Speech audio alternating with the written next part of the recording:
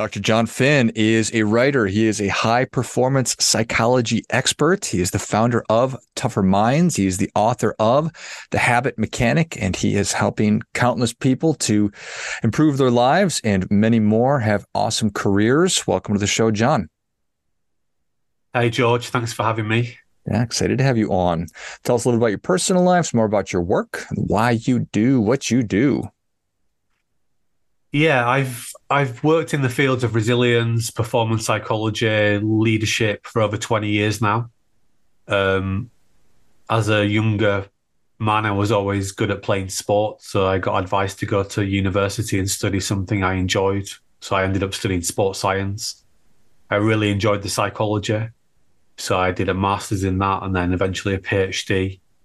And my mission is to make it as easy as possible for people to be at their best, but using cutting edge insights from neuroscience. Because what I learned very quickly is that what I got taught in my degrees didn't really work in the field. So helping people to know what they need to do to be at their best doesn't actually help them to do it, because we don't do what we know we should do. We do what we're in the habit of doing. Is what cutting edge insights from neuroscience have shown, is that most of what we're thinking most of the time, most of what we're doing most of the time is mindless. So often that's 100%. We're just running completely on autopilot. And at our best, we have about 2% of consciousness. So what I've been working out over the last 20 years is how do we help people to reprogram their brains so they can automate better thinking and better doing. And I pulled all that thinking together in the Habit Mechanic book, which we released about 18 months ago. It took me over 20 years to write. And it literally is our playbook, how we teach people how to rewire their brains, but not just individually. Once you learn how to become a habit mechanic, we then teach you how to become a chief habit mechanic. So you can create cultures that make it really easy for people to build and change their behavior. So that's a little bit about me and my background. What about the personal life, John? Personal life, well, I work an awful lot, so I don't have much of a personal life, to be honest with you. I'm very passionate about work, and yeah, so that's what I do. Excellent. All right. So at best, 2% of the time we're conscious. Tell me a little bit At more about best, that. our brain is designed to save energy. So for most of our existence as Homo sapiens, energy has been a really scarce resource. There hasn't always been a supermarket on the corner. So we've evolved to save energy. This is why we, for example, like to procrastinate on things and give in to short-term gratification, because our brain wants to only expend energy on things that give it fast rewards. It's also why the donut is more attractive than the apple, because our brain instinctively knows there's more calories in that donut. And for every bite that we invest in, every bite of energy outlay that we invest, we know we're going to get more back from the donut. So the most efficient, energy efficient way to run things is to habitualize them, is just to put things on autopilot. So that's what we've learned is how our brain actually runs. So this idea, for example, that if I say to you, don't think of a white elephant, it's already in your brain. You don't have to think about it. It's completely subconscious. And so it's quite hard, because we are so automated, it's quite hard for us to actually understand how automated we are. We have this veil of idea that we are conscious and we're making these conscious decisions all the time. Yet science shows time and time again we're largely running on autopilot, and we spend more time rationalizing why we did what we did rather than logically thinking about it at the time. And what I'm seeing in the post-COVID world is that it's harder and harder to actually get that prefrontal cortex working, which is where the conscious stuff's happening. We imagine it's run by a little character called Wilhelmina Power or Willpower, just because we're being bombarded, and it's almost like we've been catapulted into these perpetual transitional states where nothing feels certain anymore in our lives. So even the very simple things like Can I afford to pay the mortgage this month? Can we afford to put food on the table? Is there going to be another traumatic weather event? We've had one serious war going on over the last 12 months. Now we've got another serious world conflict going on. Are the kids going back to school? Are they settling back in after COVID? Are we going to stay hybrid work? Are we going to go back to the office full time? So it's just even banking, simple things like going to the bank are changing. We now do it digitally. And so it's all this, every kind of certain thing that we had in our life is changing, and that creates stress and problems. And it just means that our conscious brain works less well. So we get habitualized more easily to do unhelpful things. So we worry more often. We eat the wrong types of food. We don't sleep as well. People not exercising as much after the pandemic because they don't even have to leave the house anymore. These really basic things, where we live in a digital world where we're being bombarded all the time by messaging from big corporates that are trying to sell us stuff, that are trying to get our attention. So I would argue that it's harder than ever before in the existence of our species to be healthy, happy, and at our best, because it's harder than ever to build and sustain helpful habits. Which all, for lack of a better term, checks out, because if you look across the broad swath of humanity, we're not doing well from a physical health, mental health, financial health standpoint. So, yeah, and if you look at the US, you got the latest data that I read came out of the Brookings Institute earlier this year, showed that 58 million American adults have been diagnosed with a mental health disorder. In the UK, we have, we're a much smaller country, but we've got 1.5 million people signed off on the sick, whose primary or secondary diagnosis for that is anxiety and depression. We're seeing projections that dementia is going to double in the UK in the next 15 years.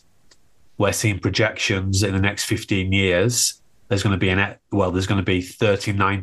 39% of our workforce that have got diagnosis for long-term health problems. That includes anxiety and depression, that's now sort of moving up the charts, if you like, alongside cancer. So it's harder than ever to be at our best. The challenge that I see as someone who's worked in this field all my life is the tools that are out there that are meant to help people to do better. They don't work because they're all based on knowledge, more knowledge, tips, tricks, hacks. So it's the equivalent of, and we got some medicine as well we can take, but if I tear my calf, I might take an ibuprofen and that dumbs down the pain a little bit. If I'm not feeling very well, if I'm a bit anxious and I'm worrying a lot, I might take a Prozac tablet and that might just quieten things down a little bit. If I tear my calf, I can go to the physiotherapist and they can get their fingers in there and they can start to work out the scar tissue.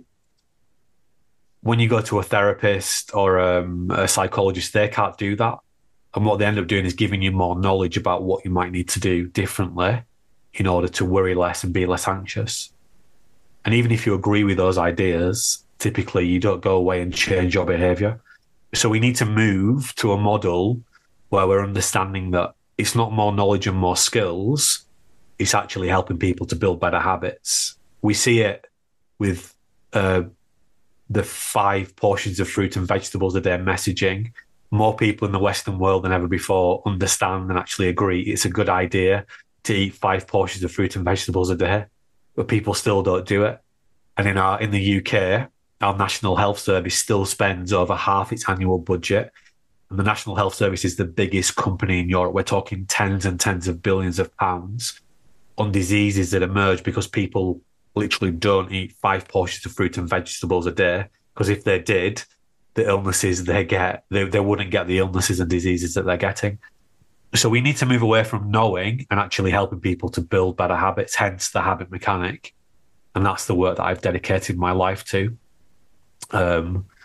And what we're doing, so we've spent the last 20 years working out how to help people to actually do this, take the science and embed it into their lives in a simple, practical way. So what we've done with the book is we've actually just created a resource that everybody can use So it's a toolkit for success. It's a manual for life. We have an app as well, the Habit Mechanic University, and we actually have started to train people to become certified habit mechanic coaches so that they can embed this into the work they're doing to help other people. So that's back to my mission. It's to make it as easy as possible for people to be at their best. So I'm really just want to help people to use these tried and tested tools now. I appreciate that. Appreciate everything you said. It makes sense. So it's thousands and thousands of years. It's our DNA. It's everything. And and you've somehow made a way to make it simple and practical. That couldn't have been easy to take all that information and then make it actually a usable tool. Yeah, so we've had to try and test that idea with lots of people, but we've done it across the lifespan as well. So we've got programs for young people at school all the way through to, C-suite, running some of the biggest businesses in the world. But when you strip back everything that we're designed to do, so if you look at, if you speak to the anthropologists and the molecular neuroscientists, they'll say, well, actually, when we look at human biology and what our architecture is designed for, we're really designed to move around about 12 miles a day and solve problems. Problems, first of all, related to survival, which makes a lot of sense. So that's what we look like we're designed to do. Obviously, our modern lives look very different to that in terms of we don't move anywhere near as much as that.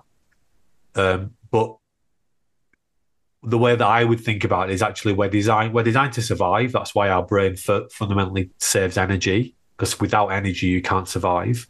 That's why it's wired to save energy. But I would say we're designed to try to control how we feel and to control our environments. And we're doing that mindlessly all the time. And this is why social media has taken off, because by pressing a button on social media, we can make ourselves feel better. We now have access to lots of food that's really unhealthy, but makes us feel good in the short term. And we've seen the rise again from, when I was a teenager, I worked in McDonald's. And actually back then there was the odd taxi service that would come, a cab would come and pick up some food for someone. We're talking 25 plus years ago. But now, if I want a McDonald's, I can literally press a few buttons on my phone and I can get it. So what we've got is the big corporates have worked out what humans are designed to do, and they've flooded our attention streams with these things. Even the news has done this. So even very reputable news sites like the BBC have worked out what we want to pay attention to. And it's the new worrying, threatening story. So it's Ukraine, it's Israel, and we're just bombarded by that stuff on the front page of that website more than is helpful, because those guys are being held accountable by their bosses for how many eyeballs are we getting on the front page of the news homepage every day.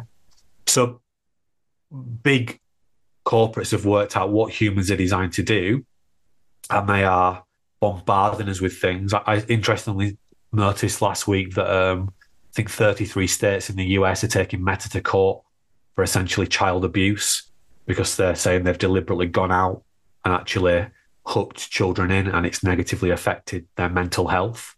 So people are starting to get wise to this now, but we're still addicted to those behaviors. So it's a real battle. So if we want to do better, the first thing that we need to do is actually understand ourselves in more detail and how our brain works at a gist level and what we're designed to do. And that's going to be really helpful in helping us to change our behavior. So what we've boiled things down to is we know that some habits are more powerful than others. We call the helpful habits that are more powerful than others super habits. And we call the unhelpful habits that are more powerful than others destructive habits. And we know that if we can start to identify some of these destructive habits in our lives and also start to identify and build more super habits, that's the key actually to success. And we've boiled down a process so that within 5 minutes, you can start to build new super habits. because we don't just use the neuroscience in our work about how our brain works. We actually use behavioral science about why we do what we do. And we've created our own proprietary behavioral science model. And we've boiled that down into a 5-minute habit building plan. So whichever behavior you want to change, you can use that planning process. It literally just takes 5 minutes to start to change. So if you want to build better stress management habits, you can use that process. Better sleep, diet, and exercise habits, you can use that process. Better focus and productivity habits, better performing under pressure habits, better confidence habits, equally better leadership habits, better teamwork habits. So it's about helping people to not just have tips, tricks, and hacks. It's about helping them to understand how to build and sustain helpful behaviors. We call them habits, helpful super habits, and destroy destructive habits. So literally helping people to reprogram their brains, not just for the next 5 minutes, but for the long-term future as well. Yeah, so that's what we do, George. What if everybody just spent 5 minutes a day on this? How quickly would these problems change from your estimation? Mental health problems, obesity. Yeah, massive. Absolutely massive. It's interesting. At the start of the year, there was a big set of data that came out from some research about people with depression. And there were 2 intervention groups. One intervention group was CBT, which is cognitive behavioral therapy, which is seen as the gold standard therapy in psychology. And that's the models that I got taught on through my 3 degrees. The other intervention was just do something nice for someone else every day. So all you need to do, just do one nice thing for somebody else every day. Could be saying something nice to them or physically doing something nice. The group that just did something nice every day had a hugely improved impact on their depression versus the people that were in CBT interventions. Why? Because those people were doing something differently, and that is the key. But managing stress, being more focused and productive, eating more healthily, sleeping better, being a better leader, they're complex behaviors. So what we need to understand the knowledge and the skills that sit behind doing the things differently, but then we need the tools to put it into practice. And that's literally what we map out in the Habit Mechanic book and our approach. It's what we teach our coaches how to do. But yeah, so we know that if I just spend 5 minutes every day creating what we call a willpower story, that saves me at least 2 or 3 hours every day. And I know what I'm doing. And if I don't do that, I'm just not as efficient and effective. So we see that people that use this toolkit, even the people that are already doing pretty well, they can do an extra 20 hours of what we call high impact work per month. So that's like an extra hour each working day. And high impact work is the kind of clever, creative work you do at work. So it's, when you're really focused, we call it building ice sculptures. But it's also the work that you're able to do on yourself. So you can get yourself out and do the difficult run or make yourself a healthy meal or get to bed a little bit earlier. That's people that are already doing well. The people that are not doing particularly well, and they'll know they're at the other end of the continuum, we see that they can do upwards of an extra 80 hours of high impact work on themselves each month. So it's seismically different because doing that focused, clever, high impact work is harder than ever to do. We have a model called the brain states model. So in very simple terms, we think about the brain as a bit like a battery. It's only got so much charge in every 24-hour periods. And it's got 3 broad states that it operates in. We've got the recharge state, where we're sleeping or relaxing or switching off.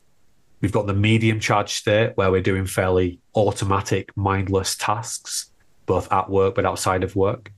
And we've got the high charge brain state, where we're really focused, we're really switching on that 2% of the brain function.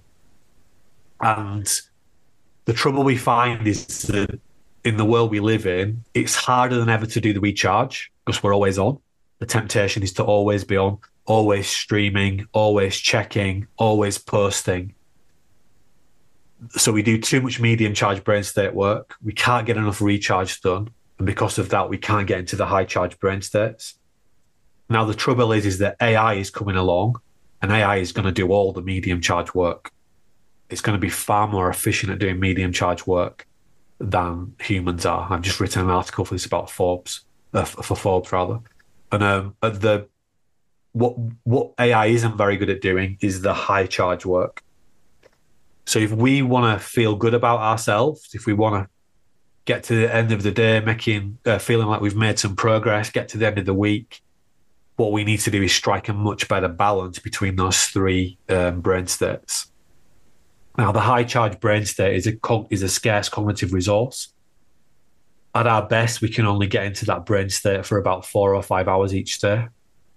So we need to build our super habits up to allow us every day just to get into that high charge brain state so we can do really focused, clever, high impact work on ourselves, but also for our business or for whatever we want to do, for our kids or whatever it is.